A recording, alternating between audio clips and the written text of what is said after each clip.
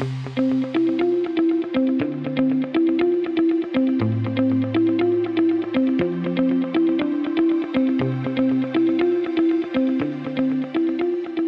is going on, everybody? Welcome into another edition of the Daily Energy News Beat Stand-Up here on this gorgeous Wednesday, September 13th, 2023. As always, I'm your humble correspondent, Michael Tanner, coming to you from an undisclosed location here in Dallas, Texas, joined by the executive producer of the show, the purveyor of the show, and the director and publisher of the world's greatest website, EnergyNewsBeat.com, Stuart Turley. My man, how we doing today? It's a beautiful day in the neighborhood, and I'm running ragged, dude. There's so much going on.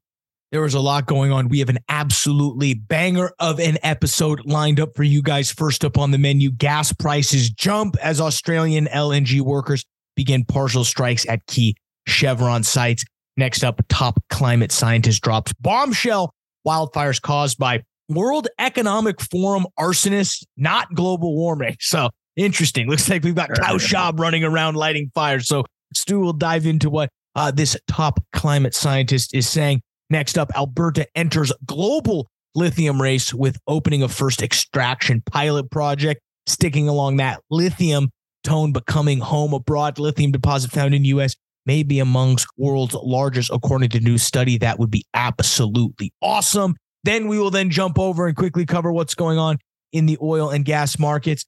Oil did to above 89 today. We've settled down 88.76. We did see crude oil inventories come. Amazon does an interesting deal with an Oxy subsidiary, and then BP's got a new CEO, or will in a bit. So we will cover all that and a bag of chips, guys. But first, as always, check us out on the world's greatest website, www.energynewsbeat.com. It's where all this news and analysis comes from. Stu and the team does a great job of keeping that up to speed with everything that you need to know to stay on top of the energy business. You can hit us up and interact with the show, questions at energynewsbeat.com. You could check out our data news combo product, dashboard.energynewsbeat.com. Team is hard at work at V2. We appreciate all the efforts there. You can subscribe to the show, which is the best way to show your support. Apple Podcasts, Spotify, YouTube at Energy Newsbeat. Hit that subscribe button. If I was a 16-year-old YouTuber, I'd say smash that like button, but I will refrain from doing that and just say that's the best way to support the show. We appreciate it. Again, interact with the show, questions at energynewsbeat.com. Check out the description below. You can see all the links to the articles we're about to talk about. You can also interact with the show that way, and you'll see links on how to contact Stu and I directly. I'm out of breath though, Stu. Where do you want to begin? Hey, let's start going around the world here. Gas prices jump as Australian LNG workers begin partial strikes at key Chevron sites. Hey, Michael, part of this is also in the offshore LNG facility. Remember the one that is over $1 billion facility, and they closed it because of an electrical wire in the bathroom, whatever it was. We covered this a while ago. So you got to sit back and kind of go, there's another story that follows along with this. Members of the Offshore Alliance Group said they will stop work completely for 2 weeks starting September 14th. Ooh. The start of the industrial action marks the accumulation of weeks-long discussions. What they're looking at, Japan is going to be the biggest person hurt by this because they're the biggest buyer from Chevron's Australian plants. You know, that's going to mean a big difference right now. Dutch front gas traded up 11%. A megawatt hour at 36.34 euros and 11.43 million per million BTU. Unbelievable what this cost. While Europe never receives fuel from Australia, but they curbed LNG shipments to Asia would raise competitive alternative cargoes. Yeah, I wish we could dive in more and see exactly what they were striking over, because, you know, I'm sometimes for these strikes when you've just got a raw deal. I mean, we remember the railroad deal at the union. They didn't get any PTO time or any ability to take time off during their shifts. And so there are sometimes when you're set up in a bad system, Stu, I'm not completely against striking if you're trying to get yourself at least a basic okay deal. So I want to know a little bit more about this deal before I go ahead and condemn the strike. But you're absolutely right. Japan's about to get smoked here. I did not know that that's where they sourced the majority of their LNG. I figured it was coming from the U.S. Oh, no. Here it is. The other article I had on this today was the partial strikes include work stoppages and bans on carrying out overtime and some other duties. Members of the Offshore Alliance, a group with two key unions, say they plan. Okay, we already heard that one. Whatever those other duties are, I'm interested because sometimes, in an article trying to get you in favor of one way is going to, yada, it's that Seinfeld episode and yada, yada, yada. I ended up at my ex-boyfriend's house in the morning. This one is producer asked the Fair Work Commission to make interact. They wanted Chevron asked the bargaining group to step in. So here's Chevron with their big hammer, Thor, boom, trying to hit the smack the little guy. I agree with you. I got to hear about these World Economic Forum arsonists. Let's go on to the next one. Okay. I'm a big fan of Klaus Schwab. Yep. You're on the board of directors of the World Economic Forum. Right? I am now. And he and I got into a little bit of a tussle. I'm not eating bugs. Yeah. Top climate scientist drops a bombshell. Wildfires caused by WEF arsonists, not global warming. I thought this was not a rumor, and I'll tell you why here in a sec. SlayNews.com reports Brown said editors at Nature and Science, two of the most prestigious scientific journals, climate papers that support certain pre-approved narratives. When you sit back and take a look, did you see the fires in Canada being as they were popping up all over Canada, and the helicopters were dropping napalm? And I mean, that to me is okay. Wait a minute. How does that happen? And then you sit back and kind of go, he pointed out research proves 80% of wildfires are ignited by humans. Global change, climate change is happening, and it's because of mankind's evil twin brother is going through and burning the place down. Brown admits that he has faked his own studies to get the papers published in big journals, prestigious journals.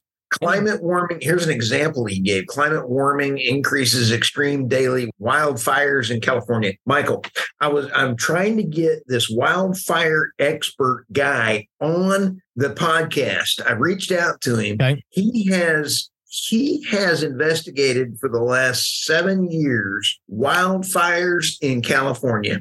Mm-hmm. 3 of 4,000 were set by weather, by a lightning strike or something. Really? 3.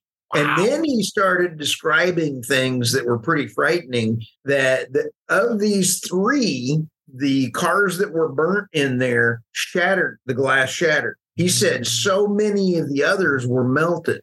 What's the difference between shattered and melted? The heat level, right? Or an explosion? Exactly. It is exactly 1,700 degrees Fahrenheit for a regular fire. And how much? 2,500 degrees for these other ones that were started by some means. Go figure that out. Yeah, I'm just... I'm not. I find it interesting, one, that this guy admits to faking papers. It's also crazy. He made this other quote. I figure once you admit to faking papers, you might as well go so far as to say this. I love this quote. To put it bluntly, climate science has become less about understanding the complexities of the world and more about serving as a kind of Cassandra, urgently warning the public about the dangers of climate change. However understandable this instinct may be, it distorts a great deal of climate science research, misinforms folks, and most importantly, makes practical solutions more difficult to achieve, which is what Bjorn Lomborg has talked about, who is one of my favorite speakers on this issue. So it makes the even economic solutions look horrible because you're not a good person. That is right. Now, this is fire and fury. I've even showed this a few times over at, Maui. Maui was on the 8th. This was available on the 6th. I bought it on the 10th, and it showed up on my doorstep on the 11th. How in the world do you get a book about a fire in print in Amazon, ready to go 2 days. And you know what's funny? They sit back, Michael, and they go, sitting there and they go, the National Guard realized that there was trouble and they jumped to their cars and went and helped. That's not how the National Guard works. It was 2 weeks afterwards, and they have to be appointed by the governor and say, go do this. There was nothing in here. They were wrong. If you're going to steal a time machine, get it right. Yeah. So okay. In conclusion on that one, we hope former senior lecturer at Johns Hopkins, Patrick Brown, we appreciate his contribution. But as I mentioned, he'll probably be former senior lecturer at Johns Hopkins here soon. All right, what's next? Let's talk about lithium. Absolutely wonderful. Alberta enters global lithium race with opening first extraction pilot project. This is really cool. Without forsaking our past, the lithium industry opens up a whole new industry using our skill set. This is EMP operators, the opportunity to be a global leader and make Alberta a lithium jurisdiction is really, truly here. The cool thing about this, Michael, is that we're using EMP systems. You're pulling the lithium out of oil and gas water that you're drilling. And Mark Lancaster, who I have interviewed on our podcast before. Love me some Mark Lancaster. Love us some Mark. And turning black, gold, green, whatever. Yeah, gold, black, gold, whatever. He's got a great slogan. I can't remember it right now. But anyway, hey. Great promo for Mark Lancaster. Oh, I'm going to shoot myself after this. I'm going to shoot myself and then I'm going to shoot you. Okay. The facility could do 150,000 tons of per year of battery grade lithium. He said, here's where it is really, really cool. I think the oil and gas companies are very closely watching the lithium space. I'll tell you what, this is huge as far as I'm concerned. The critical mineral industry will build off the oil and gas industry that we're best known for. Liberty Frac. All these other companies are going to get into the lithium game, Michael. Yeah, we know Pioneer's stripping lithium out of their water. Everyone wants to get in on it. What I'm interested really is this next story, Stu. As much as I love Canada, USA, we might have the largest lithium deposit. Absolutely. This is in a extinct volcano. It exists in the McDermott caldera, a caldera 28 miles long and 22 miles wide, 20 to 40 million metric tons of lithium, a figure that would dwarf deposits in Chile and Australia. Wow. This is amazing. This is obviously worthy of exploration. Definitely not worth changing anybody's midterm plan yet. Here's the question is, who owns this? So much like, somebody's got to own it, right? Someone must have been dealt the reserves. So who owns this caldera? It's along the Nevada-Oregon border, which is the world's largest. Now, here's the problem, Michael. We need lithium now. We need lithium badly. And this won't be ready for 10 years. 15. Okay. We can't get a nuclear even after permitting, it takes another 10 years to get a mine rolling. This is not something that you can do. I'm so excited about the EMP in the water and being able to get lithium immediately out of production. That's cool to me. Yeah. Love us some scientists doing sciencey things. Sciencey things. Is that what you learned at the School of Mines? Yep. Sciencey things? Yeah, okay. You do a little science and it just seems to work out. Was your finance degree in financy? Finance? Yeah, it was being financy. Mm-hmm. It was easy. You got anything else in the news? Nah, just we're gonna have a lot of fun. Yeah, that we will. We'll quickly cover what happened in the markets today. S&P dropped about 0.5 percentage point. NASDAQ tumbles 1.1 percentage point off the back of Apple releasing the iPhone 15. Stu, they're moving to the USB-C. Thoughts on that? Absolutely about time. 12 years too late, or was it 2012 when they first came out with the Lightning port? Did you see? I mean, we'll get into oil first, but did you see they came out with an adapter from Lightning to USB-C? We'll be buying that one for sure. But I digress, guys. Oil up to 88.82 as we record this, about 6:30 here actually on the 12th. Oil got all the way up above 89.19, really off the back of an OPEC update that says, yeah, things are still going to be really tight. They go ahead and announce that for 2024, they believe 2.25 million barrel per day average, which would be monthly record oil demand, which would surpass and outstrip what we're currently doing today. And that's a 2.2 million barrel rise in oil and gas demand, not necessarily the total. You know, to give you guys an idea, the IEA has about global oil demand sit at about 99.2 million barrels per day in 2022. They expect it to rise to 101 million barrels per day in 2023 and 102.3 in 2024. So that OPEC number probably is going to fall in that 102, 103 range, which is going to be above the guidance that the IEA, you know, we love us some OPEC analysts. Of course, they're going to be bullish. I'm sure our Goldman Sachs friends are helping out the analysis there. Hey, Michael, another reason we saw oil. The IEA also came out with a report saying that it was just absolutely hilarious that peak oil, I said peaker, peak oil. Yeah. But it's going to come in 4 years. Yeah. I'll take the over on that one. And we're betting that with 20 on the over. We also saw the API. They came out and dropped their forecast of the EIA's weekly crude oil reserve stock portfolio. They think and estimate that stocks will rise by 1.1 million barrels. We saw that yesterday, or as we're recording this today at 2 p.m. You'll hear as you listen to this on Wednesday what the IEA, whether they confirm or deny that number. Two interesting stories. First, Amazon buying carbon credits from Oxy in order to what? We're not quite sure. News out of Houston today, 1.5, which is a Oxy subsidiary, which is a carbon capture, utilization, and sequestration company, today announced that Amazon has agreed to purchase 250,000 metric tons of carbon dioxide removal credits over the next 10 years. Interesting. Okay. Their Amazon's purchase and long-term contract prevents a significant commitment to direct air capture's vital carbon solution. The real question is, what's Amazon doing to actually lower its emissions? We're not sure, but they're sure going out and buying some credits, Stu. When you take a look at everybody buying off Amazon, just remember, they're not changing their habits. Neither do you. Just have them buy the credits and put it on your credit card. Yep. That's a great pun. That is a great pun.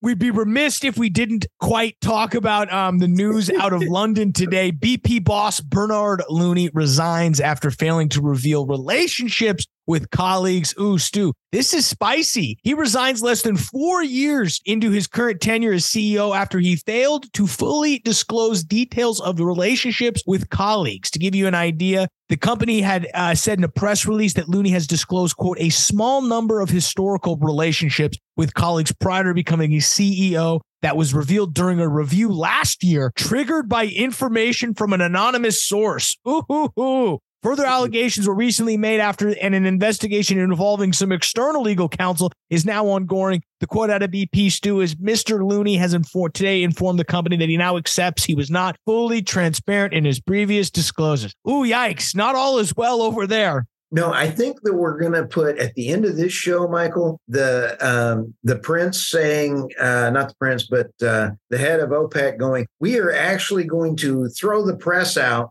so that we can be transparent without being transparent. Yep. That's exactly what he's doing. Absolutely. Murray and Anticlaus, the company's CFO, is going to head and run the business on an interim basis, but it doesn't look like they're actually going to give him the job. You know, remember, he set out in 2020 as when he took over as CEO after really leading the upstream division in 2016 and holding various roles, BP, all the way back to 1991.